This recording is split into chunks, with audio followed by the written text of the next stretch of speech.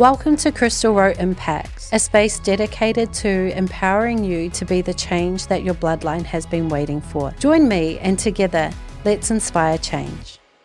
Kia ora whanau and welcome to the Crystal Road Impact podcast. And we're going to talk about the power of heritage today. For me personally, I didn't grow up knowing too much about my cultural background. Unfortunately, it wasn't something that my great-grandparents wanted to talk about. And as a result, I grew up with a lack of identity and a lack of self-worth, really. I kind of never felt like I really belonged because I didn't have those roots that I could connect to. And for me, now in hindsight, I know how important heritage can be. And it's one of the most important things that I try to integrate into my children's life by making sure that they know where they come from. Growing up, I always felt like an outcast, or I just didn't really belong. And now I can see that it was because I didn't know where I came from. I didn't realize where my roots lay. And unfortunately, for my generation, it's the ripple effect of my parents' generation. Just a little story that I've picked up along the way is that I knew a man, he's in his 70s now, that would go to school, and if he spoke Māori, he would get caned. But then when he would go home and speak English, he would get a hiding. And it was really, really conflicting. And then that filtered out into parenthood, where the cultural aspects and the beautiful wisdom and knowledge from the culture wasn't passed down because it had a negative impact on his life growing up.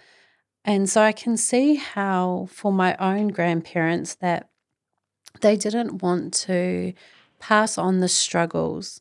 So for them, they connect culture with hardship. And with hardship, there's a lot more behind the scenes that we'll never really understand for that generation. And we don't really need to, but the one thing that we do need to really have for it is respect. Just to have the respect for the journey our grandparents went on. Sometimes I kind of think, gosh, I wish I knew how to speak Niuean, or I wish I knew how to speak more Māori, or I wish I this, I wish I that. But in reality, I can learn. And so I'm going to take the power that I know lies within my heritage to discover where that can take me in my life. I'm so interested in my heritage that it's giving me a new direction. I'm so intrigued to find what actually lies within my personal heritage. And I know along the way I'm going to know myself a little bit more, and my identity and sense of belonging is going to actually find its home.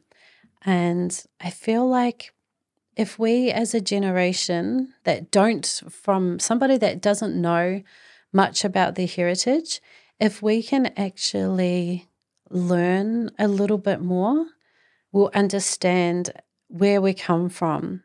And having that sense of belonging, it will just change. I really honestly, truly believe if we have a world of people that know where they come from, we're going to have a world that is so much more powerful, so much more empowering.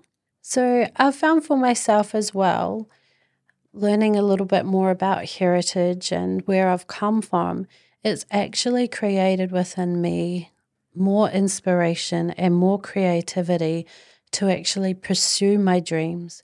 Because I know that within my ancestral line, there is so much power and there's so much strength and there's so much wisdom.